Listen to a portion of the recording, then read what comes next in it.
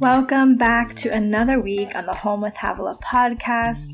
As always, we're so happy you're here. We are wrapping up our intentional behavior series that we've shared all month. If you have not heard a single episode, go back to the beginning of the month. We have a part 1, a part 2, a part 3, and a part 4. And today, Havilah is diving into what's called the win-then method. It's very powerful. She's talking all about intentional behavior and how to have a game plan for your day to day. We know you're going to love this episode, and so remember to share it with a friend, tag us on social media. And before we dive in, I have to share again that Havilah's Author School is open. If you didn't know, Havilah has taken 230 students through her author school, and applications are open right now. The first class starts August 30th, and it's going to be so powerful. And here's Havilah's guarantee to you. If you do all the things she says to do in the course, she guarantees that you will have the first draft of your book in your hand. So if you've wanted to write a book, or if you have a message on your heart that you know needs to be shared, now is the time. Go to havilahsauthor.school.com, read all the details about it. There's amazing testimonials on there, and submit an application. Again, class starts August 30th, and it's going to be another powerful round of author school. We'll see you there, and I'll see you at the end of this episode. I'm a wife, a mom. I am not a very organized, scheduled person. I'm easily distracted. And so a lot of these things, these tools are not things that I'm easily implementing. These are things I have to intentionally do to allow me to be more effective in my life. Because, we only have one life to live.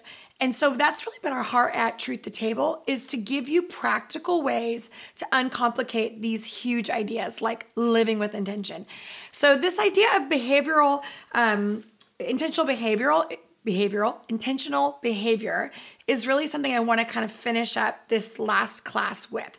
Now, I've been teaching out of the book, How to Have a Good Day by Carolyn Webb, and I've been using a lot of her stuff. So if you like this topic, get the book. I clearly have not enjoyed it at all.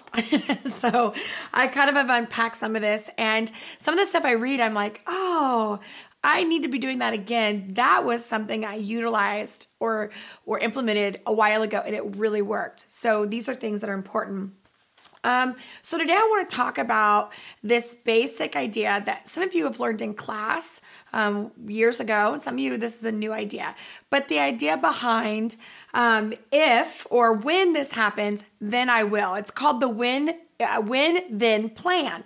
And what it basically is that you kind of begin to set your behavior toward an idea of if this happens or when this happens, then I will do this. So you have a game plan. So you're not just always going play by play, but you're saying if this happens, like if it rains and I exercise, I run every day. I don't run every day. If I did run every day and it rains, what's my plan? So when it rains, then I'm going to what? I'm going to do a video online or YouTube, or I'm going to go to the gym and walk. So you kind of have a game plan. I'm going to talk more about that. But the idea behind this is that you have intention. And the more intention you can put towards your day and have kind of a game plan for pitfalls, the better you're going to be.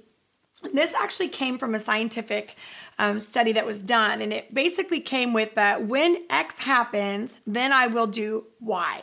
So it's not saying it's never going to happen, but when I'm offered junk food and I'm on an eating healthy plan, I will what? I will slap it out of their hands and yell, no. No, I'm kidding. But you have basic ideas.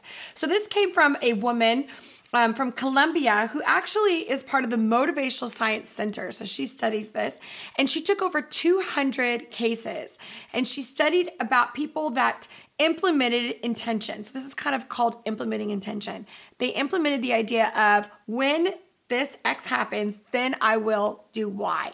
And what she found was those that had implemented intention were 3 times more likely to achieve what their aspirations were. So it was like that whole idea, if you don't have a plan when you fail, then you fail. I'm sorry, I should say this. It's the opposite. If you failed to plan, then you plan to fail. You ever heard that quote? So the idea is that I don't have a plan, then I'm going in there and it's not going to be good.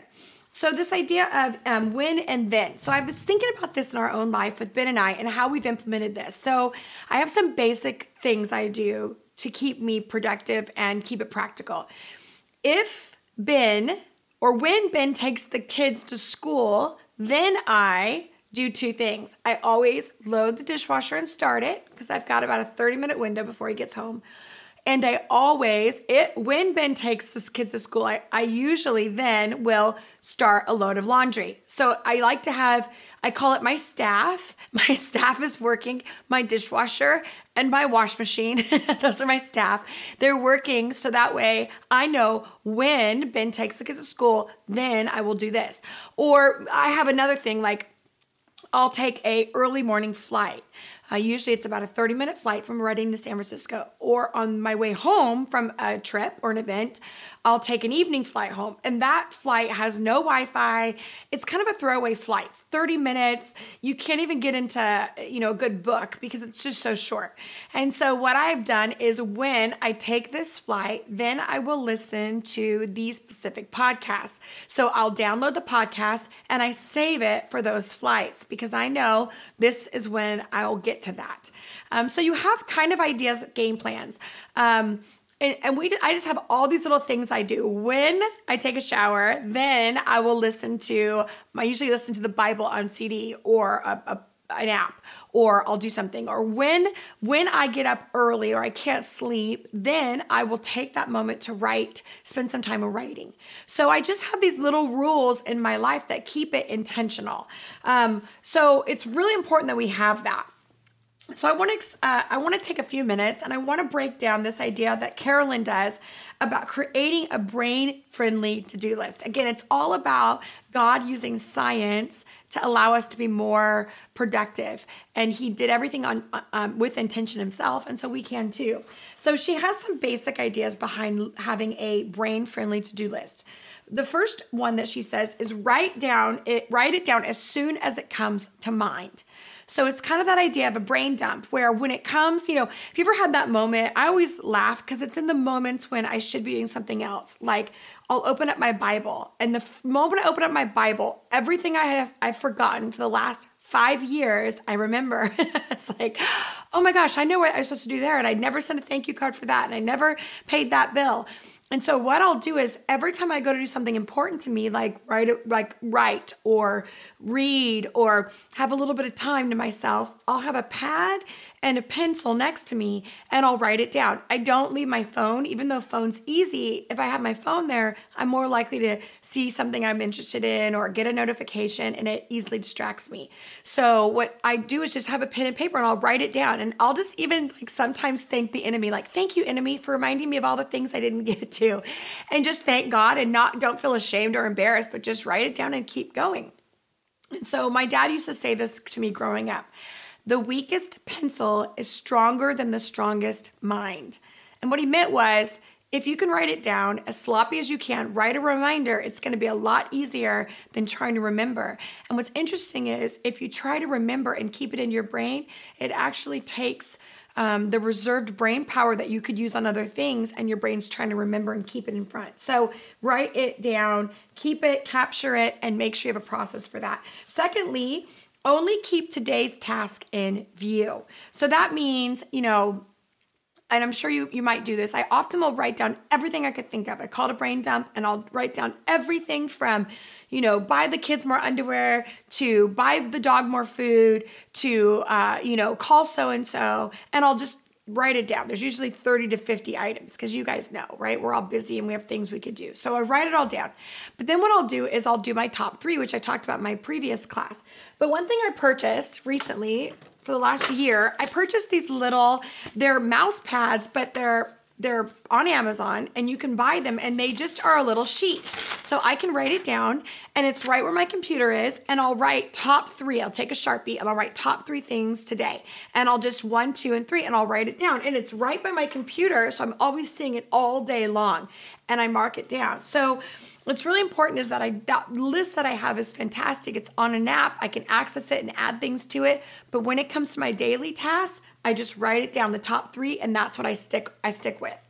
So it's really important that you keep that. Remember how we talked about this? The more you can mark off things on your to-do list, the more your brain rewards you. The more often you see things you haven't gotten to, your brain will penalize you for it, and you'll get drained from just seeing all the things you need to do. Very important.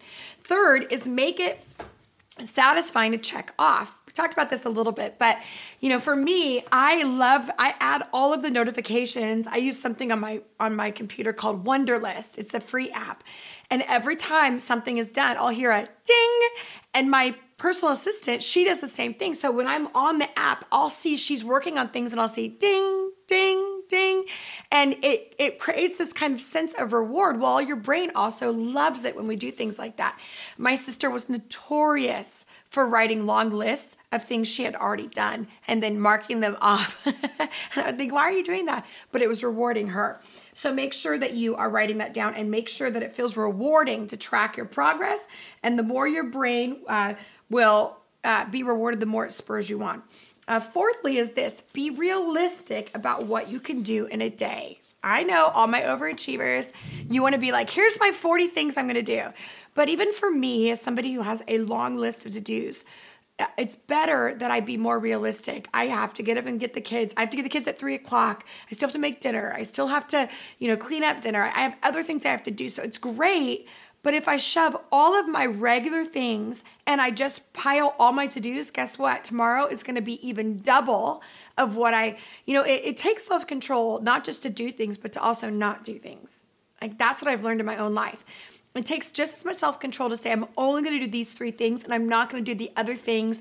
Because what will happen is if you borrow from Peter to pay Paul, if you take your dinner time and you think, I won't do the dishes now, I'll do them later, and I'll get this thing done, guess what? Things will pile up in your regular life. So you need a routine that's basic, and then you add 1 or 2 of the hard things to that regular routine. That's very, very helpful. So progress feels good, and failure doesn't. So remember that and find a way to get progress in your life. And then lastly is include your body, mind, and I would say spiritual maintenance in your regular to-do list. So put exercise and rest. I would say reading your Bible, prayer walks. Add it to your to-do list. So don't think, eating healthy and praying and all that will be over here, but my to-do list is bills and kids and schoolwork. No. Add it to it. So today for me, it's like I'm going to go for a walk. And that might be one of my top 3 because that's important for me to stay healthy. So you might want to write that down. Or today I'm going to read my Bible for a segment of time and add that to your to-do list. Don't just act like it's an automatic. So that's very important. So take those elements and start to write out an easy to-do list. So today, I guess my activation for you would be take your piece of paper and think about the things that if you don't get them done today, things will be affected in a significant way. If that bill's not paid, the lights go off. If the kid doesn't get the project in, then he gets an F. If I don't go to that meeting, I lose my job. So write those main things down, add that to your list, and just get the things done that you already planned on doing, but mark them off and begin to trigger your brain. And then tomorrow, add something else to that and begin to mark it off. And I'm telling you, this intentional behavior will help you. It's just as spiritual as it is practical. So there's no 2 separate worlds. Me balancing my budget is just as spiritual and just as healthy and just as godly as me spending some time in prayer. It's about stewarding my whole life, not just parts of my life. Thank you so much for tuning in to today's episode. We hope you enjoyed this intentional behavior series. If you did, share it with a friend, share your favorite episode of the series on social media and tag us, and also leave us a 5-star written review on the podcast app. It helps other listeners find the show. And we're so excited for what we have coming in August on the podcast, so make sure you're following or you're subscribed to the show so you don't miss an episode. And don't forget, go to HavilahsAuthorSchool.com. Applications are now open. Class starts August 30th. This is your chance to leave a legacy on the earth with your message. The link is in the show notes, HavilahsAuthorSchool.com. We can't wait to see you there, and we'll see you next week.